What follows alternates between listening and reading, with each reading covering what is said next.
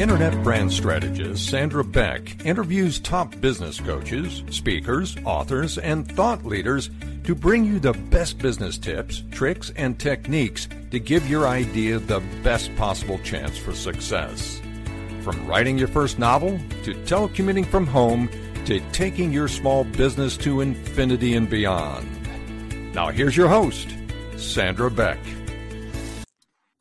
Hey everybody, this is Sandra Beck, and I'm here today with my very good friend Dave Anderson, and he wears many hats, and we're going to talk about ethics today. And I think for most of us, the concept of ethics just comes automatic. I know for me, I was raised in a church, I was raised with a military family, so ethics weren't so much a discussion, but a way of life. And I think with the melting pot that has become the United States, the discussion of ethics is really varied by culture, by race, by education level, by family philosophy, let's say, because I married into a family that had a very different ethical philosophy than my family. And I'm not saying one is better or worse than the other, but the discussion of what is ethics is on the table today. And Dave, I'm going to let you introduce yourself because you wear many hats, and I want to make sure that we display you with the right hat.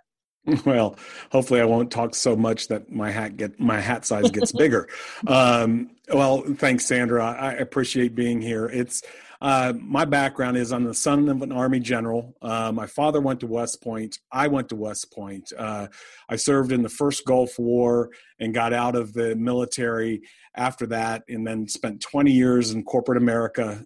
Started out as a salesperson, and then spent 15 years leading sales teams all over the place. And then for the last almost 8 years now, I've been running my own company, focused on becoming a leader of character. And my father and I wrote a book back in 2016 called that, Becoming a Leader of Character, which I've always joked. I said, if my mom was the only one who bought a copy, it was a great thing to get to with my dad. But fortunately, the book's done a little bit better than that and gotten a lot of attention and things. And that has morphed into the Becoming a Leader of Character curriculum that now we roll out with organizations all over the country.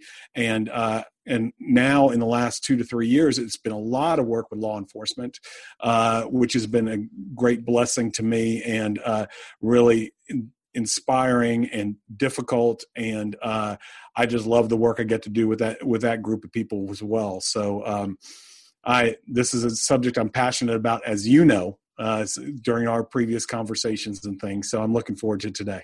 So Dave, one of the things that is interesting to me is when I was raised in a very homogenous culture. Most people were Polish, German descent. They were immigrant. They were farm people. We all went to the same 3 schools. We had maybe 3 churches, but they were very, very similar. You could pretty much interchange them.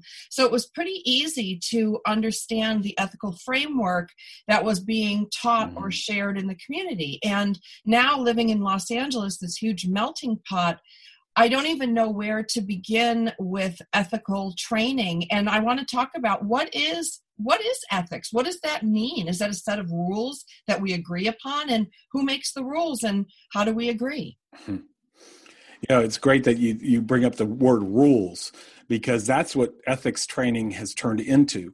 Ethics training seems to always be focused on what not to do. Don't do this. Don't do that. If you do this, you'll get in trouble. If you do this, you'll get the organization in trouble.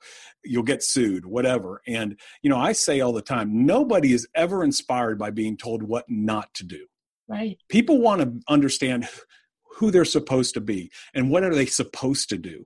And I think that's a huge thing, especially in this great, like you said, this great melting pot that we live in America. And to understand that, people might not always approach the term integrity the same way, or the term courage the same way. But so we as leaders, whether it be leaders at work or leaders at home, we need to spend time saying, what do we stand for?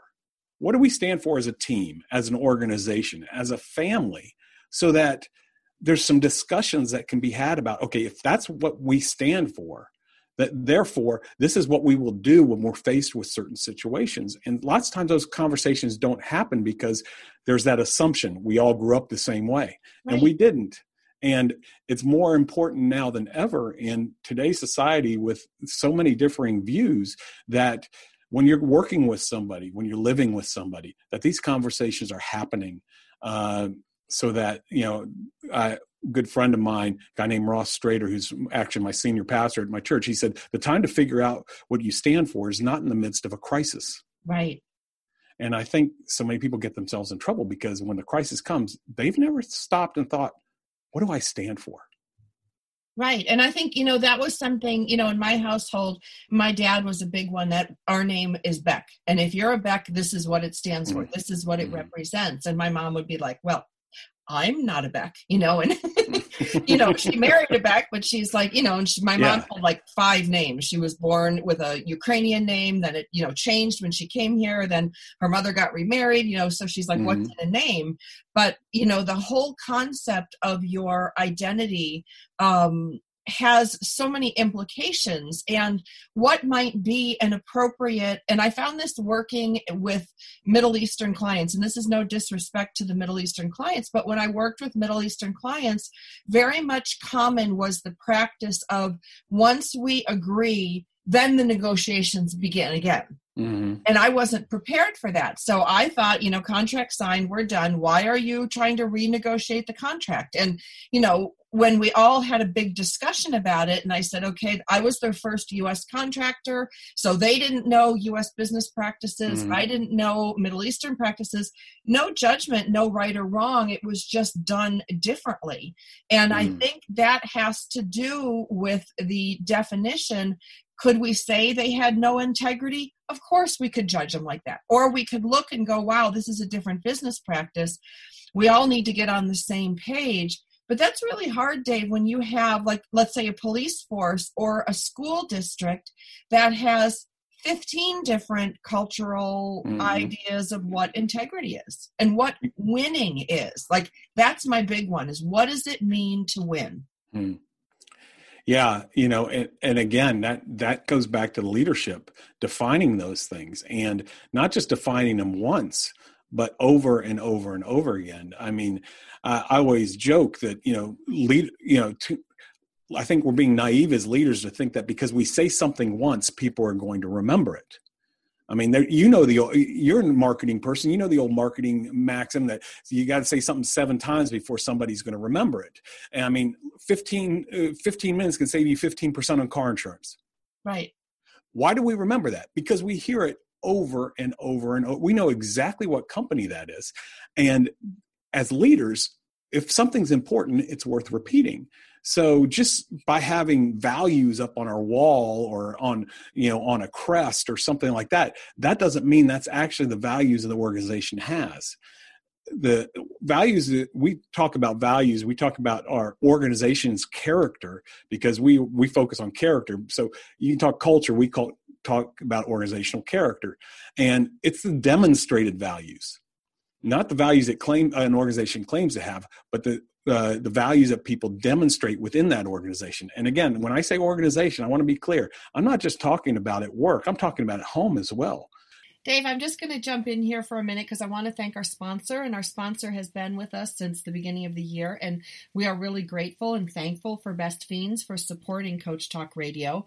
And I actually play Best Fiends a lot, and it gives me a socially distant way to compete with my family and friends. And, my family's all over the country, and I come from a big family, so it's really fun that we can all connect on this game. And I actually have my local friends connected with me too, because they update their game monthly with new levels and events, so it never gets old. And it's got some really great music. It's got beautiful colors. And I find myself using it for brain breaks. There's times we just need to step away, step out of who we are as parents, as entrepreneurs, as business owners. And you can just sneak off somewhere for 10, 15 minutes and play this game.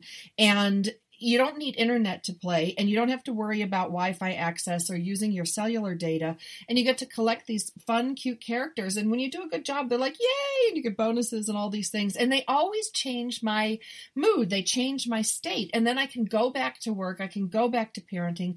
I can go back and do whatever I need to do in a great mood. And so Best Fiends has thousands of levels already. And with new levels, events, and characters added every month, it's hours of fun at your fingertips. And you can even play offline. Don't forget that. So with over 100 million downloads and tons of 5-star reviews, Best Fiends is a must play. So download Best Fiends free on the Apple App Store or Google Play. That's Friends without the R, Best Fiends. My kids play it. My family plays it. It's a fun way to stay connected in this era of social distancing.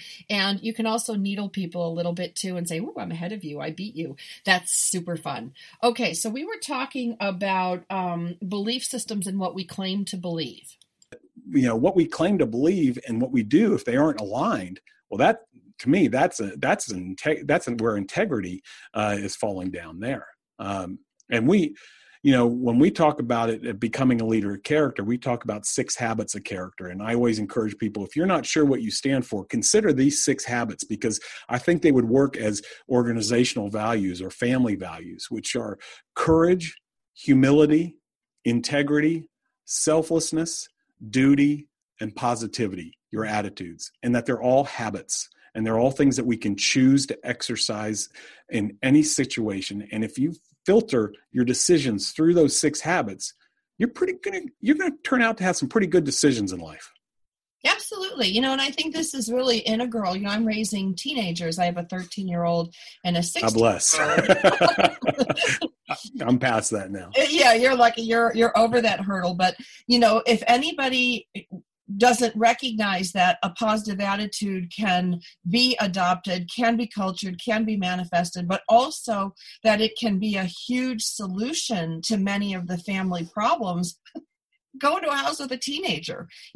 Watch what happens when that teen comes home full of angst and brings that into the family environment. Not that much different than a parent who's gone to work and brings that back into the environment.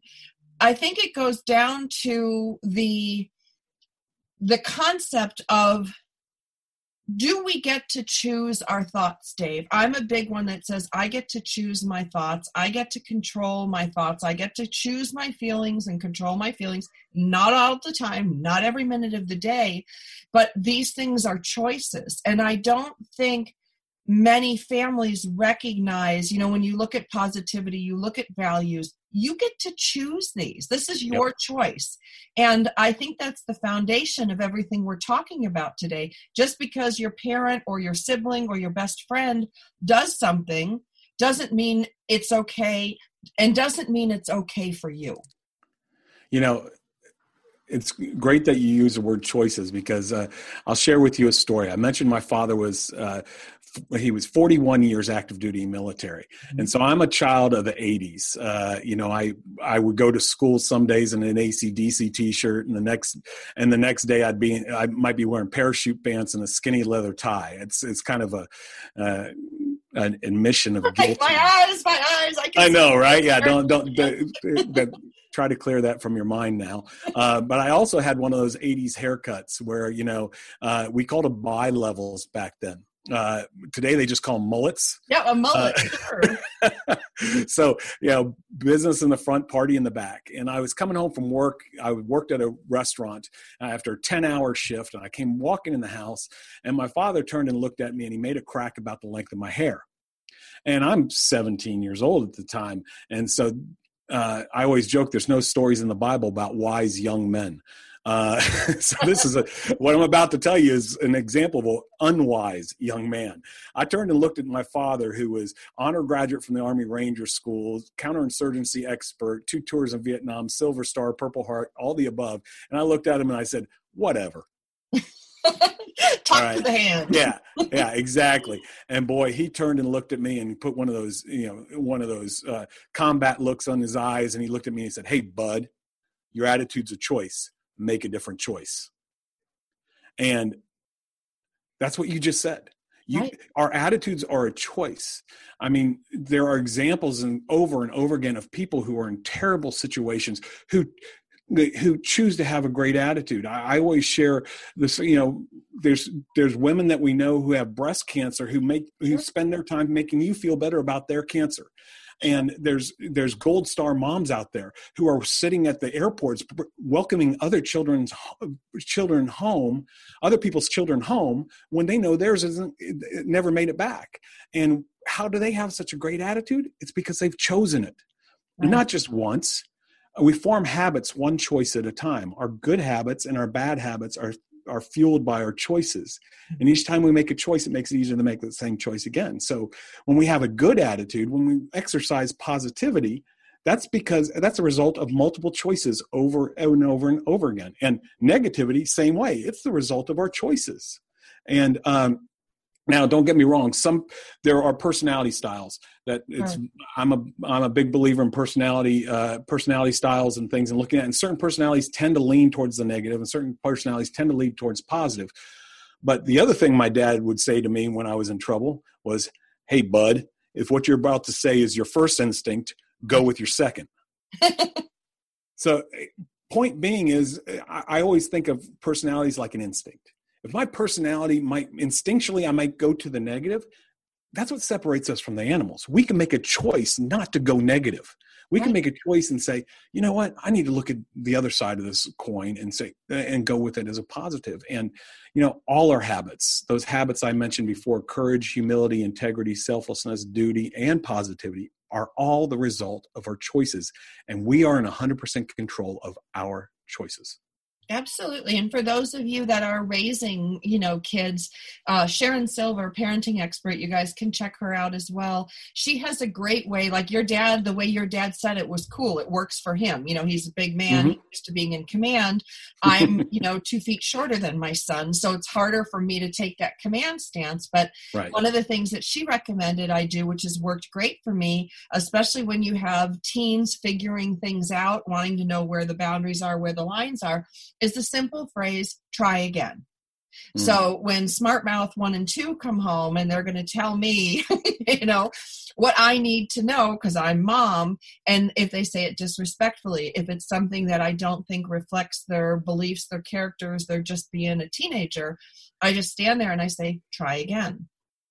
That's a great statement. I think about a friend of mine. I've heard him say this, and what my father said to me wouldn't work in a corporate setting either. Just sure. Hey, bud, your attitude's a choice. Make a different choice. But the thing is, what he says all the time is, "Hey, we're better than that. We are better than that." Or we are better than this. We are better than what. So we are not pointing the fingers. We as a group, as two individuals or as a team or whatever, we are better than that. And that's when we get back to this idea ethics and what ethics is. Again, when people are continually told, "Don't do this or you're going to get fired. Don't do this or."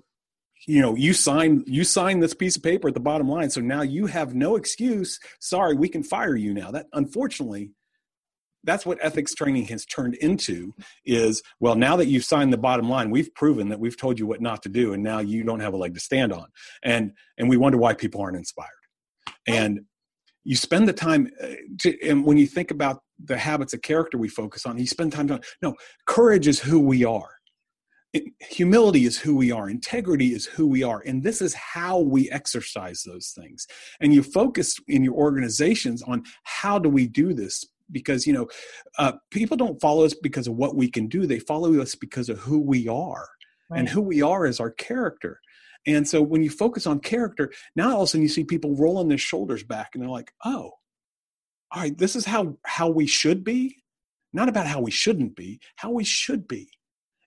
And people, I see this whether it's in law enforcement or in corporate world or working, I work with nonprofits as well, religious groups and everything. And it is every single person when they sit there, they go, yeah, this is who I want to be.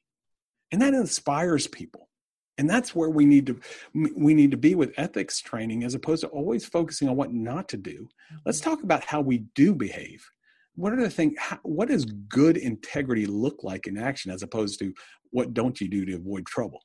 Well, and let me just put human nature out to you, because when I was a little girl, the thing was the F word. Like, you do not say the F word. My mom's like, ladies do not say the F word. We do not use the F word. And what is the first thing you want to do when you're told that rule and your willpower is gone, you're frustrated as all get out? What's the first thing that comes to your mind? Right. The F word. Because you told me over and over and over not to do this.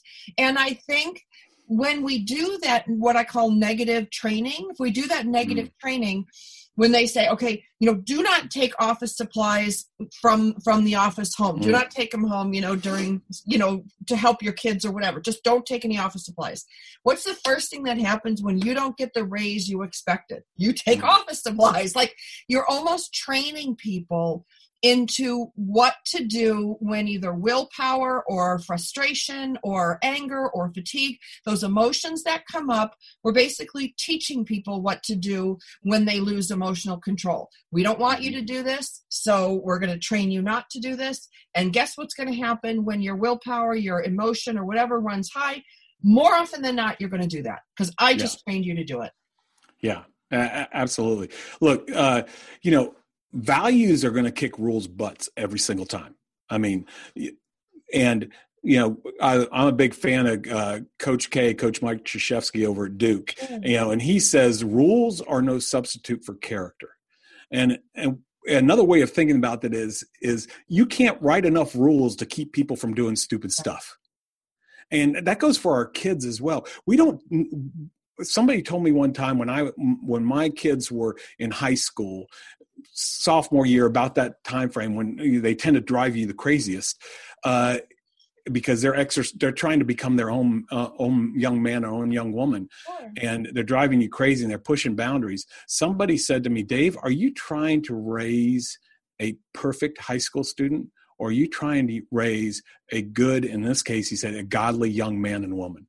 And I thought about that, and am I trying to raise somebody?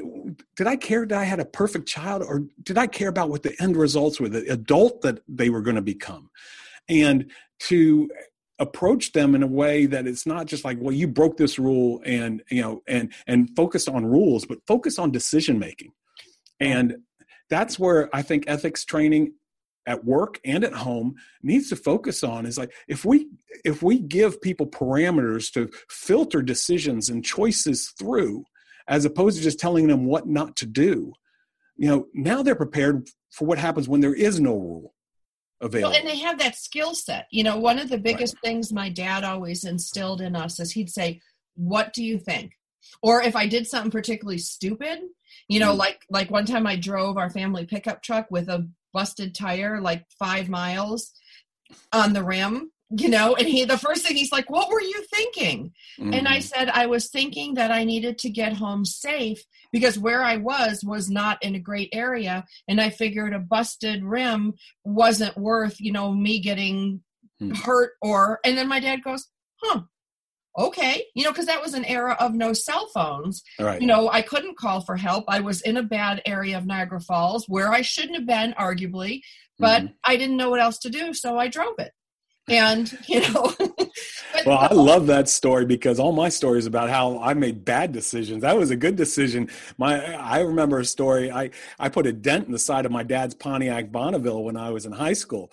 And I parked that Pontiac Bonneville against the side of a hedge, hoping he would never notice it, And so he came out and said, what were you thinking? And I said, well, and he looked at me and said, hey, bud, bad news doesn't get any better with age. And what his point to me was, hey, when you screw up, be the first one to come out with it, and how often are we, do we see people hoping the boss doesn't find out, and it used to drive me crazy when I get a call from school and find out one of my kids got in trouble at school. And it was 2 days ago, and they never told me about it. And I'm like, look, you do not want me to find out about this stuff from your teacher. Right. Well, no surprises. People out there listening right now, you do not want your boss to find out about your screw ups from somebody else. That's where the humility part, when we talk about humility, is believing and acting like it's not about me. Having the humility to walk in and say, boss, I need to let you know about something I screwed up today. And this is what I'm working on in order to fix it. I love your input. get out in front of it. And that's integrity as well. We define integrity as doing what is good and right and proper, even at personal cost. And that's where integrity gets hard, is when it costs you something. Well, but let's talk about the cost, because I have my non-integrity story. When I was 16 or 17 years old, I ran over my neighbor's cat. And I didn't know what else to do, so I smashed it flat. There was nothing left of this cat. Big old pickup truck, big tires. And so I took the collar and I put it on their doorstep, and I ran. Wow. Mm. Now, they moved. I don't know what happened to them. They're probably dead because they were old, But I have carried that cat for 25, 30 years. The guilt of not having the integrity to ring the doorbell, tell them what happened. Because, can you imagine, like, Mrs. Shields opens the door, looks down, there's the collar and the thing, and it's all bloody. Somebody ran over the cat, and they know where the cat came from. Yeah. Right. So, but you look at the weight of that cat. If I had just said, Mrs. Shields, I'm so sorry, I was backing out and your cat ran under my tire, I never saw her. I wasn't speeding. I wasn't doing anything. Now, as an adult, I look and go, that could have happened to anybody. Yeah. And if I had said something to her, Dave, I probably wouldn't remember this story to this day, because it's very heavy. It's a story I've carried, a weight to it, because I did the wrong thing. I knowingly did the wrong thing. I dropped that collar and ran. Because I was afraid. And I don't even know what I was afraid of. But when you look at the weight of your decisions over time, that one, if I had 50 of those, I'd be in tough shape. I have one or two, that I can't make right. I can't go back and correct, and I got to make peace with those things. But when you talk about the cost of doing the wrong thing, or the cost of hiding something, do you really ever get away with it? Yeah, no. And that's the thing. I mean, for our character is, is always with us, and only we truly know what our character is. Nobody else, except for God above, knows what our character is. And so only we truly know that. So you're right. You carry that around with you. And I think about two things. I think about a quote by Winston. That character may be manifested in the great moments, but it's made in the small ones. And so our small moments, our small tests of character that we face every day are preparing us for the big tests to come. And, what's interesting is there's a story that it's not a recent story. It happened earlier in the decade. I think about 2013, actually, in Atlanta, and it's a law enforcement story where, unfortunately, a group of law enforcement officers went to do a raid on a drug house, or a suspected drug house. And the short story is, unfortunately, an innocent old woman gets shot and killed, and that's a tragedy in and of itself. But it gets worse, because what happened was a group of officers there decided to, quote unquote, align their stories to make sure their story was aligned. And that's a nice way of putting it. Now, fast forward to months later, there's one of the officers sitting outside the courthouse after he was indicted, and after there was a plea bargain. And of course, he lost his career and everything. And he's sitting in front of, and of course, it made national news. And he's sitting in front of the courthouse, and somebody puts a microphone in his face, and he says, "I used to think I was a good person." And I don't know that man. I don't know that officer. I don't know what got him to that point. But I know from my own personal experience that at one point in my life, I found myself down a path that I'm going, how did I get here? I grew up with a father like I did. I went to West Point that was focused so much on integrity and honor and duty, honor, country. And I sat there and I'm down this path. I'm like, how did I get here?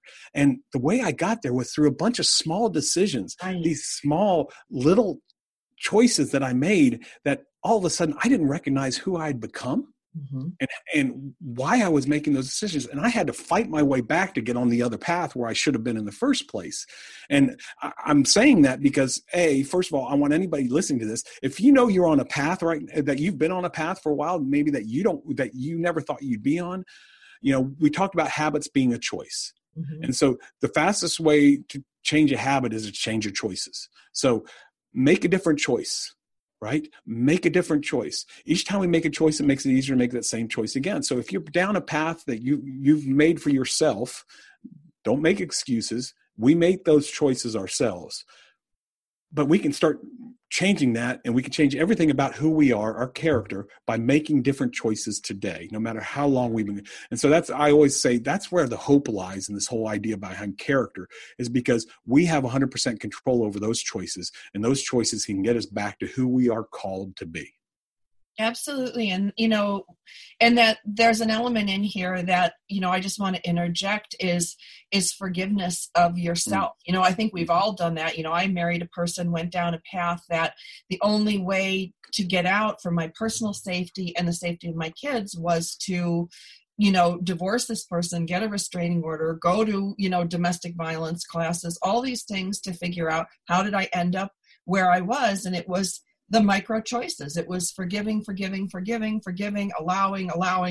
And pretty soon, and it just got bigger and bigger.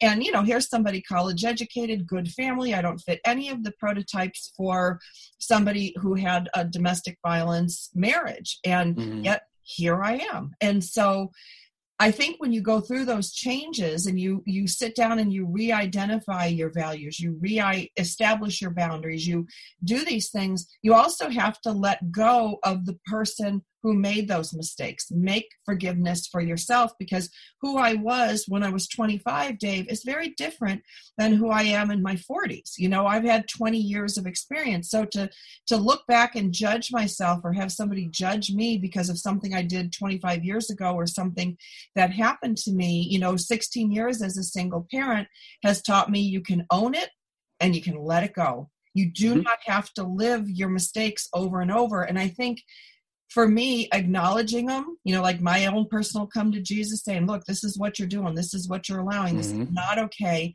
This is not who you are. Once you identify those things, it becomes easier to make those decisions, and it requires a lot of quiet time. I think the becoming a leader of character book, I know you have these group exercises, but for me, it required reflection on each chapter quietly. What do I really think? What do I really believe? Yeah. You bring up a great point, because there's certain people who they're down a path, and we always talk about the two foundational habits of character are courage and humility, because most of our bad choices in life go back to two issues: fear and pride. And so courage and humility are are the crux of it all. And some people fear making those new decisions, fear getting away from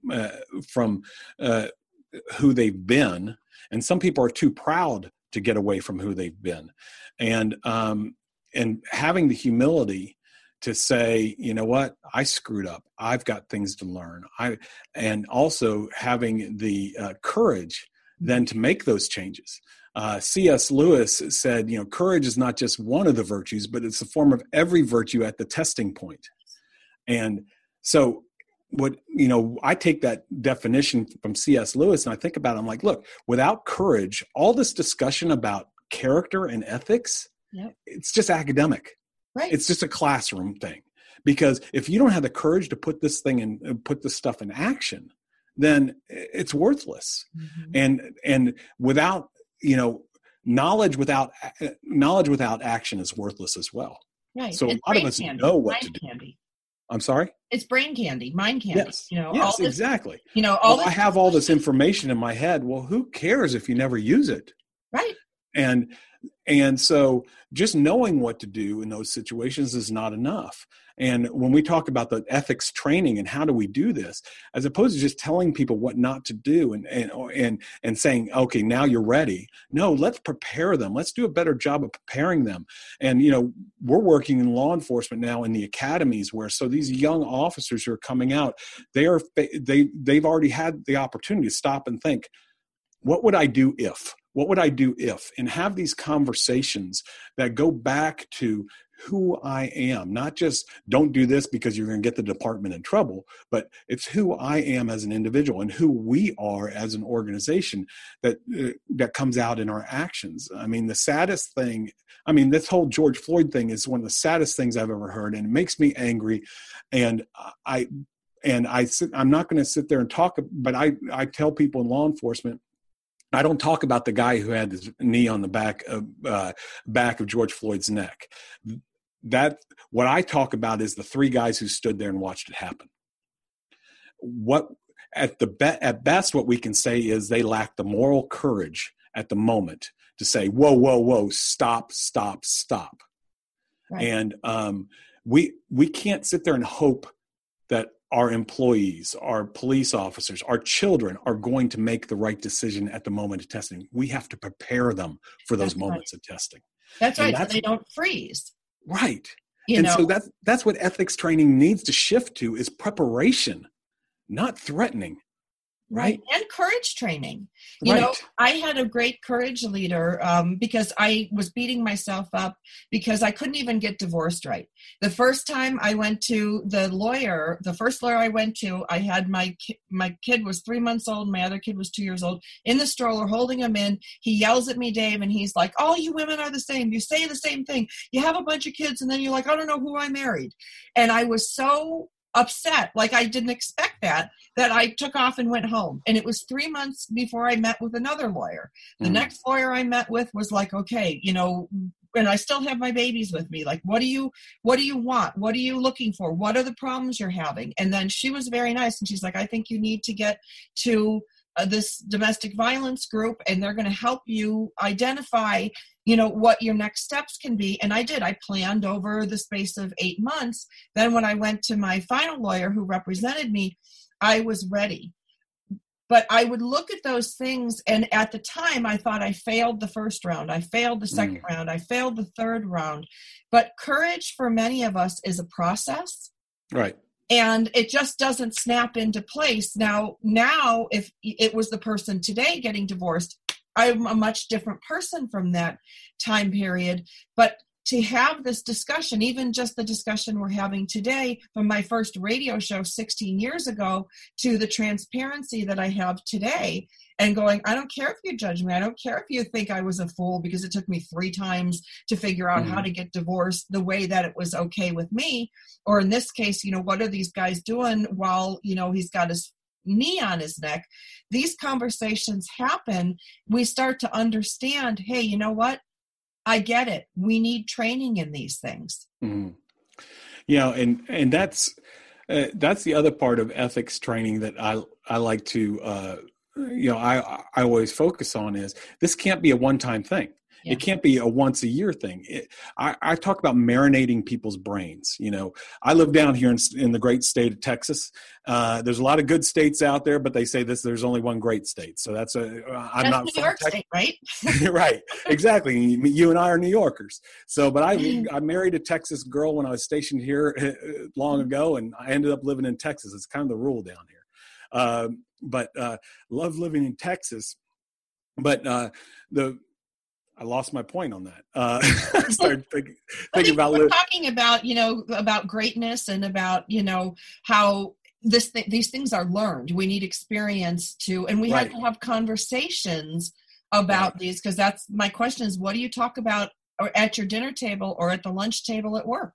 Well, now I know where I was going with the whole Texas thing, because I'm going to talk about barbecue. We love our barbecue down here in Texas. Now, one of the things is if you've done any barbecuing, you don't take a raw piece of chicken and throw it on and slap some barbecue sauce on it and throw it on the fire, because if you do, well, the fire is going to burn off that barbecue sauce. It's going to get charred on the outside. It's going to be still raw on the inside, and you ruin the meat. Now, a marinade, you take that same piece of chicken, you marinate it, and you let that sink in and sink. It changes the composition of the meat so that when the fire comes, it doesn't ruin the meat. It flavors it. The meat is prepared for the fire. And so for us, when we're thinking about what do we need to do with the people in our teams, the people in our families, how do we prepare them?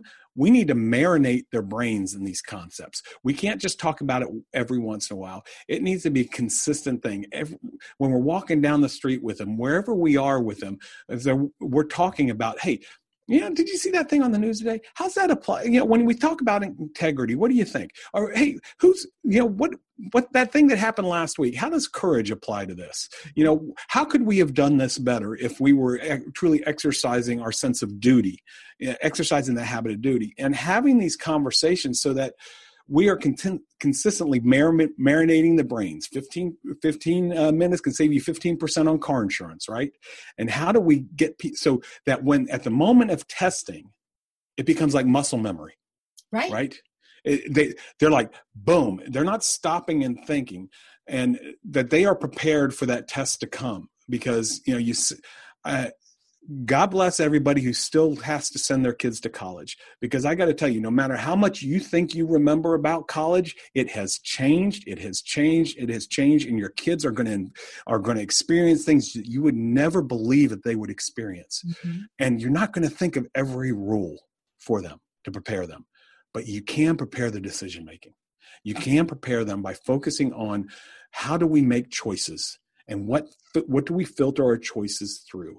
And that's what ethics training needs to be in organizations. That's what our value system needs to be at home is, okay, these choices are who we are, mm-hmm. not just the posters on the wall or whatever. These choices we make is actually who we are as an organization. These choices we make and how we behave on a regular basis. We always say you have to do what you want to be. Right. And so what we do is who we are. And what we do on a consistent basis, our habits, is our character. And so whether it be my individual character or the character of my organization, the character of my family, it's about how we behave on a consistent basis, our habitual way of operating. How we are is who we are. Right. And to get to those answers, we need to talk to our staff, talk to our kids, and we have to not be afraid or sit in judgment when we ask the question, well, what do you think? What would you do? Or the $1 million question that for 15 years, I ran a top sales team in Beverly Hills, residential real estate. My biggest question was, why did you do that? Before I had a client who brought a very well-known spouse of a multi-gazillionaire celebrity client to a psychic.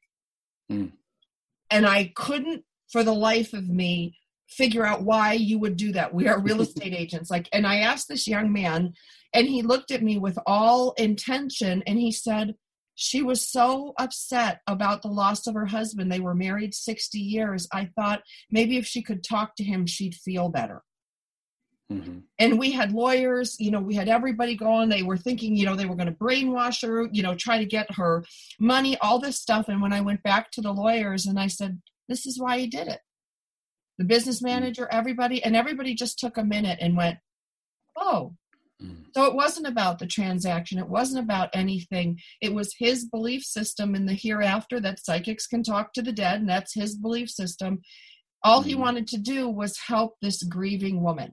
And it took all of the fire out of this lawsuit that, all these wrongs that supposedly happened. And when it came down to it, it was someone trying to care for another person and not knowing the appropriate way in a business setting to care for this person.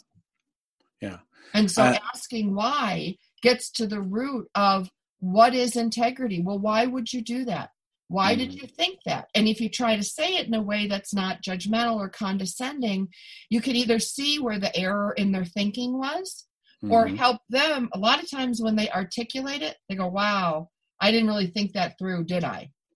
And I 100% agree with you. And, I, as opposed to asking why, I asked the same question a little bit different way, which is help me understand what you were thinking.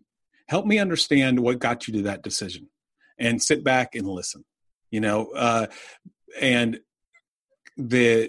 the avoidance of judgment in that question, help me understand, is just a gathering of information. I'm not starting from a point of judgment. And even though my human nature may be, that was the stupidest thing I ever heard of. You have no idea what got them there. And if you truly want to develop people and you truly want to help people become better decision makers, don't put them on the spot and don't make them feel judged right off the bat. Help me understand. I love that. That's a much better way to say it than why. It's the same result, but you probably get better cooperation of going, because when you understand why somebody did the things they did, a lot of times you can go, wow, I could see myself making that same mistake. Or yeah, I mean, I think too often as coaches, I mean, this is Coach Talk Radio, and we sit there as coaches, too often we jump to conclusions. We don't give people the benefit of the doubt, and we think that we understand their motives. And you know what? We all have had people misinterpret our motives before. And I always challenge people when I'm doing classes on coaching and developing people. I ask people, have you ever had your motives misinterpreted? And everybody raises their hand and says, yes, people misinterpret our motives. I said, so then why do we think we're so good at interpreting other people's motives? Right. Let's just knock that off and start from the baseline of saying, you know what? I don't know what their motives are. Let me find out. Right. And that takes humility. It does take humility. That takes a lot of humility. And as we get older, and if you've had some success in life, you think sometimes our pride gets in the way because we think we already have the answer. Especially with children, we think we all automatically jump in, and as when they get to be teenagers, if we don't listen to them, they're gonna push further and further away from us. We're gonna get less and less out of them. And by asking a question like, "Help me understand," at least they get the impression, you know what, you care enough to ask, as opposed to, I think as parents, we look for the expedient method, which is just to get right to the point. And that's not necessarily going to be the best thing for developing our kids' decision-making process. And I got to say it's not just with kids. It's the people we work with every day. If they feel attacked, well, guess what? You're not going to get the real answers anymore. You're not going to get real feedback from them. You're going to miss opportunities to develop their decision-making processes so that they do behave the way you would want them to behave. And it's how do we prepare them for those choices? I keep going back to that. It's our responsibility as leaders to prepare our people to make wise decisions. What are we doing to do that? A list of rules, a list of don't do's is not cutting it. Evidence, America today, and the issues that we see in corporate America, wherever we are, that ethics training is not hitting what it's intended to do. It's not for our college students. It's not for our families. It's not for anything. And I'm just going to close with this little tidbit because I found it to be really helpful. I know a lot of people dog technology and they dog the cell phone and, complain about all these things. Mm-hmm. One of the things that you can share with your kids, and I've done this with great success, is to say, if you can't come to me because something happened and you're afraid to tell me, or you're embarrassed, or you're whatever, send me a text. Send me a text and then give me a minute and then we can go from there. Because I'd rather have you, especially if you have, like I have one really shy kid and I have one really outspoken kid. So the outspoken one, everything's out on the table, easy peasy. My shy one, not so much. So if he's really struggling with something, or he's uncomfortable, or he's had something happen and he can't say the words, which some of us can't, send me a text. Now, it doesn't mean you get to break up with your girlfriend over a text, and defer all the hard conversations. But the point is, that's a door opener today, especially with teens. A lot of times my kids can text me what's going on with them better than they can have a one-on-one face conversation with mom. Right. That is a great point. It really is. Meeting them where they are. Meeting them where they are. So, Dave, how can people find your book and find out more about you? Well, we have a website called becomingaleaderofcharacter.com. And so go to our website, Becoming a Leader of Character. We have lots of videos and things that are on there. And our book is on there as well. We also have six more books, one on each one of the habits of character. They're more like one day.